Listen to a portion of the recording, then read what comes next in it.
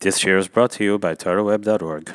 Thank you very much, Rabbi Neuberger, B'Rishos Rav Neuberger, B'Rishos Rav Cohen. Thank you very much to Torah Web. This is my first Torah Web event. I've recently been added to the roster, and one of the great perks is now I get to text message Rav Neuberger all the time, which is a really cool thing. I'm a little starstruck, but. It's always a great pleasure to be here with you in Beth Abraham. It's always a great pleasure to be, and a little bit frightening to be in the presence of Moreinu Rav Neuberger Shlita. The topic makes it even a little bit more scary, because the topic was something, I forgot the exact title, but something along the lines of how we are failing our children. So one of my children insisted on coming because he was very curious about what I had to say. He thought he'd be Exhibit A in terms of how we are failing our children. My wife told me beforehand, just make it very clear that you are the one who has been failing our children and not their mother. So that is, I said, it's in the script already. I can show it to you. That is clear. Now, in general, I don't like to focus on the negative. I don't think it's generally super productive to focus on the negative. There are so many good things that we do as individuals, as a community, as parents, as family members and friends, that it seems unnecessary to focus on the negative. I remember at my oldest son's bar mitzvah, at Yona's bar mitzvah, Yona made a siyum on Shisha Sidrei Mishnah. I'm not selling him anymore already, but he made a siyum on Shisha Sidrei Mishnah at his bar mitzvah, and Moreinu Rav Shechter was there, and we asked him to speak, and he spoke for about 2.5 minutes. And what Rav Shechter said was that he remembers when he became a bar mitzvah, that all you had to do as a bar mitzvah boy was say a pshetel in Yiddish, memorize it, just memorize your pshetel in Yiddish, and if you could do that, you were a star, then you were great. And he said it was just so wonderful to see a generation of bar mitzvah boys that are learning and finishing things, learning Masechtas of Mishnayos and Sedarim of Mishnayos and Masechtas of Gemara, and he said it's really Achshar Dara that the generation has become greater, as if all of my children are going to be greater than Rav Shechter. But he said that it's such a wonderful thing to see this advancement in the hasados of what we have, in the goals that we have for our children, and that is in fact great. And that was Rav Shechter's whole speech. He cried a little bit, and that was it. And everyone said to me, "That was a great speech." I mean, not only was it 3 minutes, it was poignant, it was powerful, it was impactful, and it was all of those things. So let's maybe reframe the topic. It's not about where let's not use the word are failing our children, but about what potential pitfalls our generation needs to be wary of when educating our children. And as with everything when it comes to chinuch, it's really about us, it's not about our children, because the way we educate is by modeling, and if we model correctly, then the children will pick up on the messages. Rav Neuberger and I split up the elements that need chizik, and Rav Neuberger suggested that I speak about 3 topics. If I recall correctly, I didn't have a pen on me at the time, so if I recall correctly, Rav Neuberger suggested that I speak about materialism, secular college, and the dearth of people pursuing careers in chinuch and rabbanos. Is that right? I also didn't have a pen. What? I also didn't have a pen.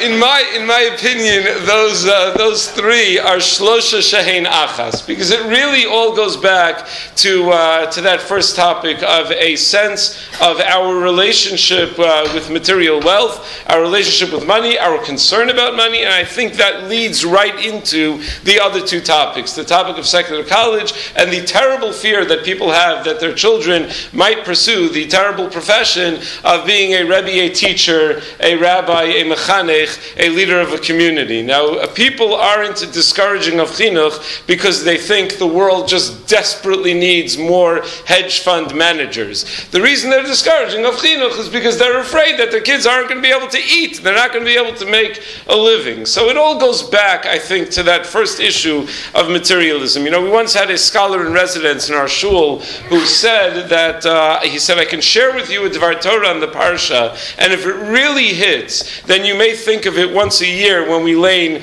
that Parsha. He said, or I can share with you a Dvar Torah on Tefillah, on something that you say each and every day. And if it really hits, then you'll think of it each and every day. I happen to not remember what the Dvar Torah was, but it was a good line, right? That if you share a Dvar Torah on Tefillah, that maybe that will that gives more opportunity to think about it. So allow me to share with you a Dvar Torah on Tefillah that I think, it's not really on Tefillah, but it's on something that we say each and every day, and I think that will help frame our topic. In the Az Yashir that we say every day, we say Sus v'rochvo Rama Bayam, and Rashi says Shneim kshurim ze bazeh v'amayim malanosam larom u'moridinosam laomek ve'ena nefradin. That the sus, the horse, v'rochvo, and the rider of the horse were attached to each other. They were connected to each other, and the water shook them up and moved them up and down and all over the place until they all sunk to the bottom of the sea. And the question is, why is that significant? Does it really matter to us whether the horse and the rider drowned separately or whether the horse and the rider drowned together? And even more pointedly, Miriam gets one pasuk. She has to say a shira, she just gets this one line shira. So you imagine she's going to take the whole shira, she's going to find the point that is most important or that is most critical from the entire shira that Klal Yisrael is saying, and that's going to be the point she focuses on. And what's the point that she focuses on? Shir la Hashem ki go ga'ah sus v'rachva rama bayam. That's the point that you need to focus on. Again, about sus v'rachva with the horseman and the horse. Well, who cares so much about the horseman and the horse? Why does that matter so much? Why is that the one point that she's going to zone in on? And a final question. The introduction to the Shira is a word that tells us, that's a reflection of the importance of the timing of it. We didn't just sing, but we sang us, specifically at that point in history. Now there are many highlights in the story of Yetzias Mitzrayim, from each of the Makos to the moment that we were released, to the moment of Kabbalas HaTorah, to the moment of entering Eretz Yisrael. Why was Shira, and specifically that Shira, something that had to happen only at that point of the development of the nation after Kriyas Yamsuf? The Gemara Maseches Brachos and Daf Tes tells us that the Jewish people had to be encouraged to seek the Bizas Mitzrayim and to take the money during Makas Choshech. And the Gemara says Hashem insisted on this because Shelo Yomar Oso Tzadik, he does not want to have to deal with a difficult conversation with Avraham Avinu where he's going to come and he's going to say V'avadim v'inu osam kiyem b'hem v'achrei ken yetzu b'rechush gadol kiyem b'hem, that you fulfilled the promise that the Jewish people are going to be slaves and they're going to be persecuted, but God, you never fulfilled that promise that they're going to go out with great wealth. As if to say that Avraham Avinu is not going to understand the real meaning of Rechush Gadol. Meaning, what is a Rechush Gadol in the eyes of Avraham Avinu? What is great wealth in the eyes of Avraham Avinu? Does Avraham Avinu, someone was once describing to me, you know what wealthy means? Wealthy means that you have X number of $1 million in the bank. I don't remember the exact number. It was a lot more than half, but it was X number of $1 million in the bank, plus you earn X number of dollars a year, and that's the definition of wealth. Like there's a specific number that defines wealth. In Avraham Avinu's eyes, that defines wealth. They say the Chavetz Chaim used to have an expression about things that he couldn't do. If someone would ask him to do something, he was just too old, he was just too weak, he was too shvach, he couldn't do it. When they asked him to come to the Knesset Gedola and he was already in his 90s, and he said, I'm just too weak, I can't do it, I can't come. And they said, but you need to come, the world needs your chizik. He said, if you gave me 1,000,000 mitzvahs, I couldn't come. And that was his expression. You gave me 1,000,000 mitzvahs, I couldn't come. Because that's ruchush, that's wealth. It's not about $1 million, it's 1,000,000 mitzvahs. I wouldn't be able to come. Was Avraham Avinu less than the Chavetz Chaim? He didn't understand that ruchush means 1,000,000 mitzvahs and not $1 million? It's natural for young people to overvalue money and things, but when a person grows more mature, the hope is that they begin to see what true ruchush really is. I've heard of an extremely wealthy, frum philanthropist say that, he grew up, he said, I grew up very, very wealthy. I grew up very, very rich. He said, my parents didn't have any money, but we had a loving home and a Torah environment. And we felt very rich for that. And that's the true definition of wealth. The reality, for most of us, is that it takes time to develop the maturity to appreciate that which is truly valuable in life. They say the Berach Moshe, the nephew and one of the successors of the Satmar Rebbe, points out that the Medrash and Shir Hashirim writes that Bizas Mitzrayim and Bizas Hayam are the two times that we had this major financial boon in our history. And the pasuk in Shir Hashirim says that Mashcheni Acharecha Narutza, which means that you've drawn me close, so I run after you, eager to connect to Hashem. That Hashem draws us close, and because He draws us close, we want to connect even closer. We want to run after the Ribono Shalom. But the Medrash darshans the pasuk to be connected to the pasuk about Bizas Mitzrayim. V'shala isha mishchenta. We got our wealth from our neighbor, indicating that Hashem drew us close. How? By rewarding us with this incredible wealth. Now, why would the Medrash connect this idea of wanting to come close to HaKadosh Baruch Hu to the idea that we got money from Mitzrayim, that we were able to receive a tremendous amount of wealth? And the Berach Moshe explains that people often desire wealth, and they desire things that are somewhat empty. So Hashem gave us Bizas Mitzrayim, Bizas Hayam to say, you know what, whatever it is that you desire, I'm willing to give it to you. I'm willing to share with you. I'm willing to be giving. I'm willing to give you those things that you ask me for. And we learned the midah of desire in Mitzrayim, and now Mashcheni Acharecha Narutza. We use that midah of desire to draw close to Hashem, meaning that same desire that we once had for money. As we mature, we realize that there's a higher purpose, that there's a higher goal in life, that there's something else that we're interested in.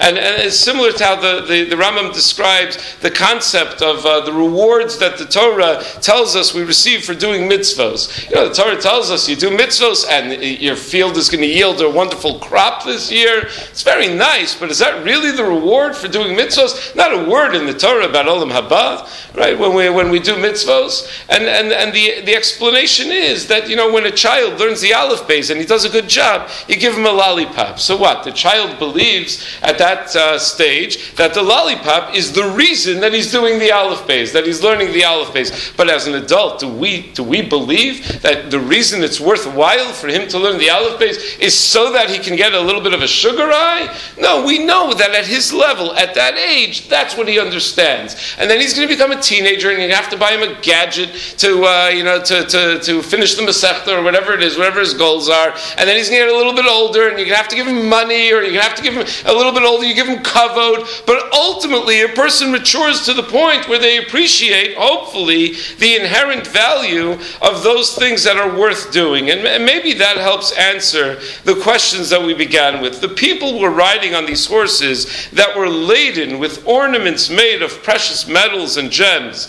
And since those ornaments aren't used l'tzorech kavara, ultimately they bring a person down. You know, Klal Yisrael, statistically, we are right now a very wealthy nation. Certainly the Jewish people here in America, but really the world over. You look at the statistics of the percentage of billionaires in the world that happen to be Jewish, it's astonishing, absolutely astonishing. Meaning we make up less than 2% of this country, we make up more than 1/3 of the billionaires in this country. By we, I don't mean me personally, but we make up more than 1/3 of the billionaires in this country. And the same is true of the 100 millionaires and the 10 millionaires, meaning all of those levels of wealth. We are astonishingly wealthy. But the question is, what is it for? What do we use it for? And if you hitch yourself to that wagon of wealth and it's not used l'tzarech kavara, it brings a person's downfall. And we saw what the result of an unhealthy relationship with Gashmius looks like. And that was our moment of transition, our moment of maturation. When we see a Kriyas Yamsuf, the sus v'rochvo, we see the rider of the horse attaching himself, connecting himself to the horse, and as the horse goes down, so goes the rider. And now we see that there's a higher goal. And Miriam thought that was worthwhile to emphasize, because often women are also very inclined to appreciate beautiful things, and perhaps are even more at risk into falling into such a trap. And Miriam emphasized the proper attitude toward Gashmias. And apparently her shira made an impact, because when called upon to contribute jewelry to the Egel Azav in yesterday's parsha, the women refused to comply. Because yes, we have jewelry, but that's not why we have jewelry. It's meant to be used for something much bigger. The centerpiece of Az Yashir was the phrase Zeh Keli Vanveyu. And that's the phrase upon which Chazal comment that we were zocha to the highest levels of revelation. Raso shivcha layam mashalo ra'u hanaviyim b'nevuasam. But perhaps the message of that pasuk could have only been delivered at that moment. When we saw not just the Egyptians had perished, had they never appeared, we would have assumed that they had died. But we saw how they had perished. Attached to their precious horses, their horses that were laden with gems. Oz, that's when Yashir Moshe. We were able to sing about our special relationship with Hashem. We were able to say Zeh Keli Vanvehu. We were able to point to a recognition of Hashem. Chazal specifically derived the concept of Hidur Mitzvah from that pasuk, Hisna Elefanav b'mitzvos, to demonstrate that it was at that point in history that we discovered what the proper use of all that Gashmius was. It's Hisna Elefanav b'mitzvos. It's to serve Hashem better. It's to serve Hashem in a more beautiful way. The Egyptians enjoyed plenty of material wealth, and they lived and died with that wealth. Their materialism was attached to the horses upon which their dead bodies were draped. We saw that, and we realized that wealth has a higher purpose.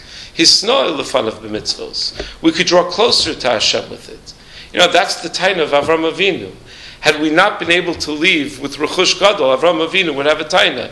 Kitzur Shulchan Aruch writes in his Sefer on Chumash, I forgot what it's called, but he has a Sefer on Chumash, and he writes in the Sefer on Chumash that at that point in our development, as we were leaving Mitzrayim, we didn't yet know how to dream big. We weren't yet on a level to appreciate a spiritual rechush. So Hashem was telling, Avram Avinu was telling Hashem, or would have told Hashem, Achrei kein yetzu b'rechush gadol lo kiyem bahem. You didn't fulfill it for them. I know what a rechush gadol really is, but for them, b'asher usham, where they are right now, you didn't fulfill it. And that was something that they would learn later at Kriyas Yamsuf, exactly what a real Rechush Gadol in fact is. And I think that attitude that one has toward material wealth and toward material things is something that so shapes our worldview, and it so shapes so much of what happens in our communities. It's often worthwhile to reassess our relationship to Gashmis. A lot of us, a couple of weeks ago, maybe went on vacations, which perhaps were very beautiful. And we should ask ourselves, what was beautiful about it? Was it how luxurious the accommodations were? Or was it the fact that we were able to spend time with family? And if we're mature enough to answer that question properly, can our children answer that question properly? Do they have the maturity?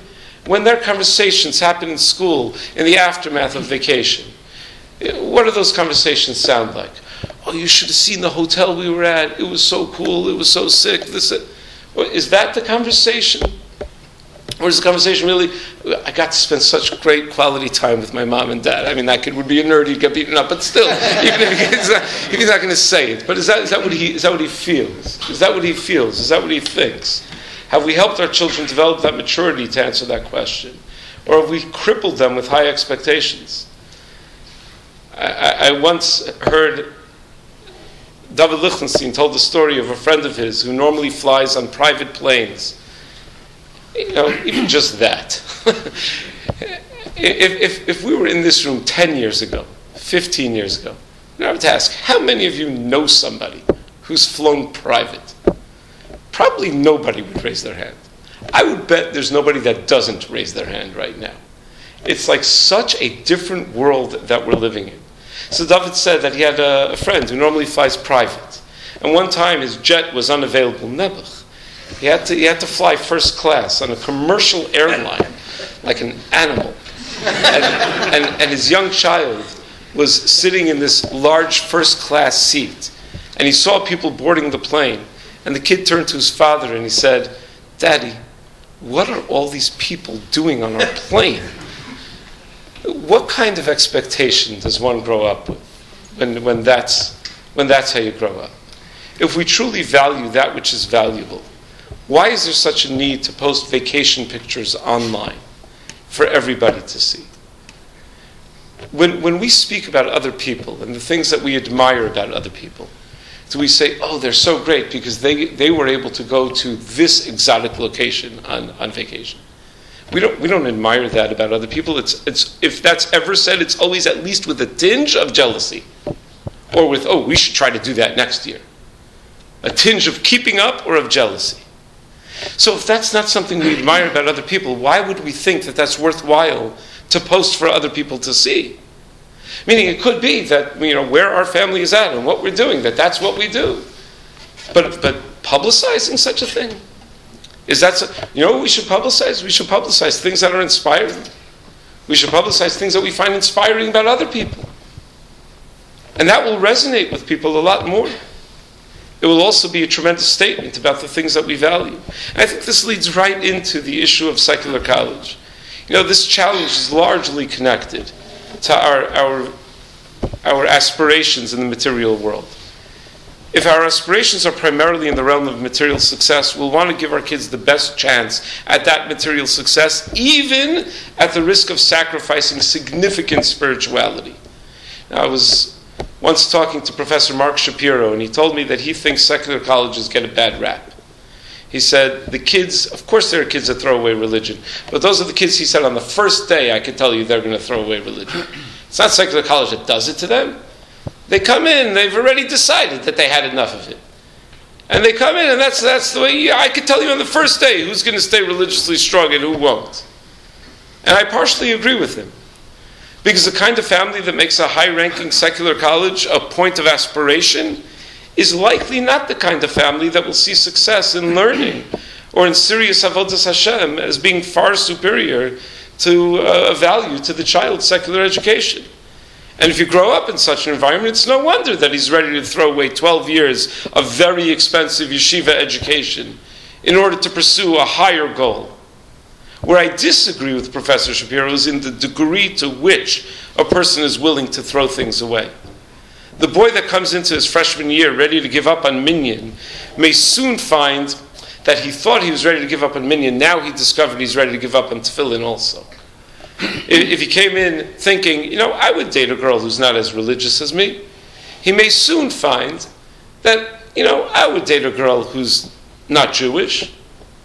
The pull of the environment is so significant. Kids in the 18 to 23 age group are changing so rapidly. I once spoke to a mechanich who's also in Rabbanus, and I asked him, which do you enjoy more, the chinuch or the Rabbanus? And this fellow told me, I happen to enjoy both very much, I'm sure you do also. But this fellow told me, by far chinuch is much better than Rabbanus. Because adults are adults, they are who they are, and they're not interested in changing, and they're set in their ways. He said, but kids, you have no idea who they're going to be. They have no idea who they're going to be. They don't know who they're going to be tomorrow. It's so rapidly changing. And to put someone in that environment, why? Why? And at what cost are we willing to put them in that kind of environment?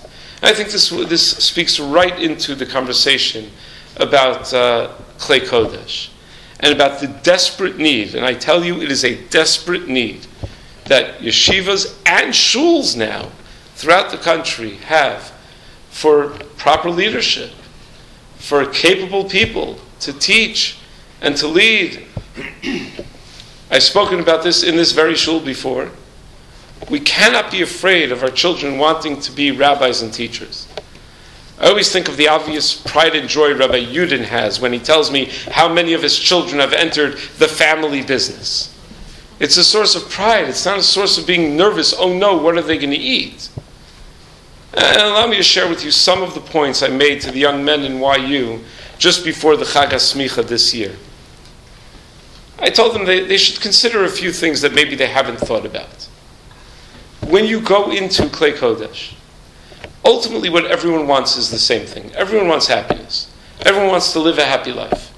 Everyone wants to feel a sense of fulfillment, to feel like we're accomplishing something. When you go into Klei Kodesh, who do you spend your day with? True story. Just a couple of days ago, I was walking down the hall in yeshiva. I went to make a coffee or to get some copies or something from the Rebbe's lounge in yeshiva, and Rav Neuberger is sitting right there. How many of you get to experience that? That you walk around the building and you see Rav Schachter. That I realize not everybody works in YU, but still, the kinds of people that you encounter on a daily basis. Are you navigating halachic minefields all day? Or are you collaborating with great mechanchim and people who work for the klal? Being home for dinner. Spending summers with children. When my kids were young, I was able to spend every summer with them. I still spend every summer with them pretty much. I was always out after dinner time, but always home for dinner time when they were young. No longer the case. But I remember one Rav telling me about how he would spend all summer going on trips with his father. His father was also a Rav, and they had no money, he couldn't send him to camp. And the level of nostalgia and connectedness he had, not easy to find. But it's unlikely that you're going to find it in Puerto Rico or the Bahamas. Being connected to your Rabbi, an excuse to connect when you have chinuch questions and shailos and eitzah. People sometimes view me as being a close talmid of my Rabbi, Rav Shechter Shlita. I'm still terrified to talk to him, but it's part of my job, so it's amazing. There is a great, great need for this. There's a great, great need in Klal Yisrael.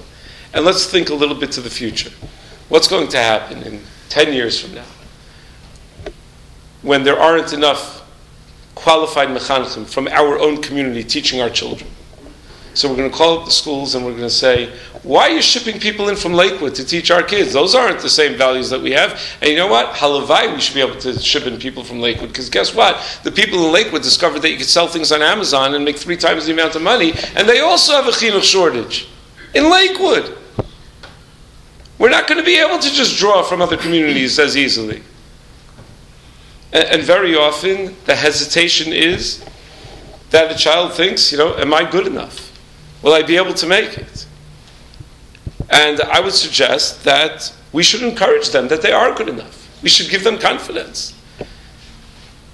Someone just told me the stat that of the top 20 hedge funds in the United States, 18 of them are run by Jewish people. So there's a good chance we'd be successful if he goes into some other field. Jews tend to be successful. But I heard that of the top 20 Gedolei Yisrael, all 20 are Jewish. We're primed for success in this area as well. And I have to tell you, I stand in awe of so many people that I know, so many of my friends, people in my shul and my chaverim, who dedicate serious time to learn and to grow in Yiddishkeit when they don't spend all day in Kedusha. Or they don't spend all day in obvious Kedusha. It's not easy. I told the young men, when you work in Chinuch or Rabbanos or Kiruv, the natural inclination is to grow. You have to practice what you preach as part of your job. And inspire yourself in order to inspire others. That's the minimum requirement of the job. So I think that our attitude toward material success, our attitude toward material wealth shapes so much of the way that our community operates. It shapes so much of the way we view so many other decisions in life. And sometimes it's difficult to take that out of the equation when making decisions. To take it out of the equation when making value judgments. There's a good conversation to be had about how we spend our money and the effect that it has not only on our families but on the people around us. Rabbi Jeremy Weider, one of our Rosh Yeshiva, has been talking about this a lot, and he's fighting the good fight. I would suggest something much more modest than what he suggests, which is not to go on Pesach programs and to stop buying nice stuff. But I would suggest something much more modest. Let's watch the way we talk about physical and spiritual pleasures, respectively. How is it that a phrase like, I really need a drink, not Coca-Cola, I really need a drink, has crept into the lexicon of the frum community? It's the way we speak. I could really use a drink. I really need a drink. When was the last time we said, I really need an hour to sit with the Gemara? You may enjoy a drink. But what kind of message does that send to those around us and certainly to our children when those are the words that we hear? I remember I took my children to Dunkin' Donuts. There's Dunkin' Donuts right next to the barbers, so I used to bribe them when they were young that you go get a haircut, we'll go for donuts afterwards. That was the deal. And there was a fellow in front of us in line, and he got to the front of the line and said, yeah, I need 2 of those donuts, and I couldn't help myself. I said, looks can be deceiving, but one look at this man will tell you the last thing he needs is 2 of those donuts. how do we speak about things that we need and things that we would like? To honor Torah more than we honor money. You know, if Papa had 10 sons who were Talmidei Chacham, we talk about them at every siyum. And Rav Elyashiv explains in his shiurim that the reason that he was zocha to have 10 sons who were Talmidei Chacham was not because he was a Talmid Chacham. There are very often many Talmidei Chachamim that don't have children who are Talmidei Chachamim.